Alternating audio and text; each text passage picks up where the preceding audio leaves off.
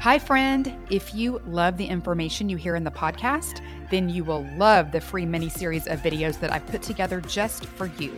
It's all about the biblical blueprint for health and teaches you exact principles I've taught to thousands of Christian women that result in weight loss, better sleep, increased energy, clearer skin, and sharper brains. You can go to thechristiannutritionist.com/miniseries to grab this free set of short, powerful teachings that will show you how to create better health God's way.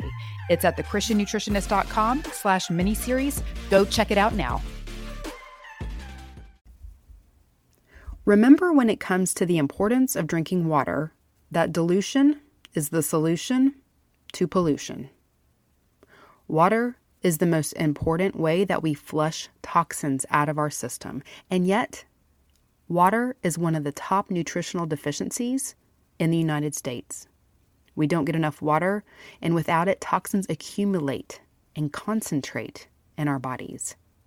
It's kind of like when we don't get enough living water, Jesus, in our lives.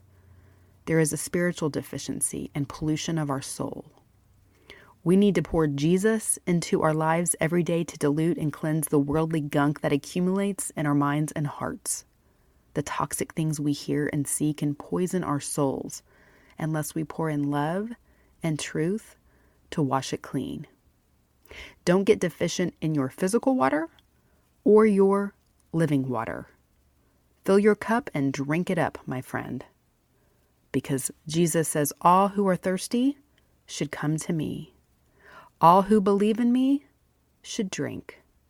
As the scriptures said concerning me, rivers of living water will flow out from within him. Dilution is the solution to pollution.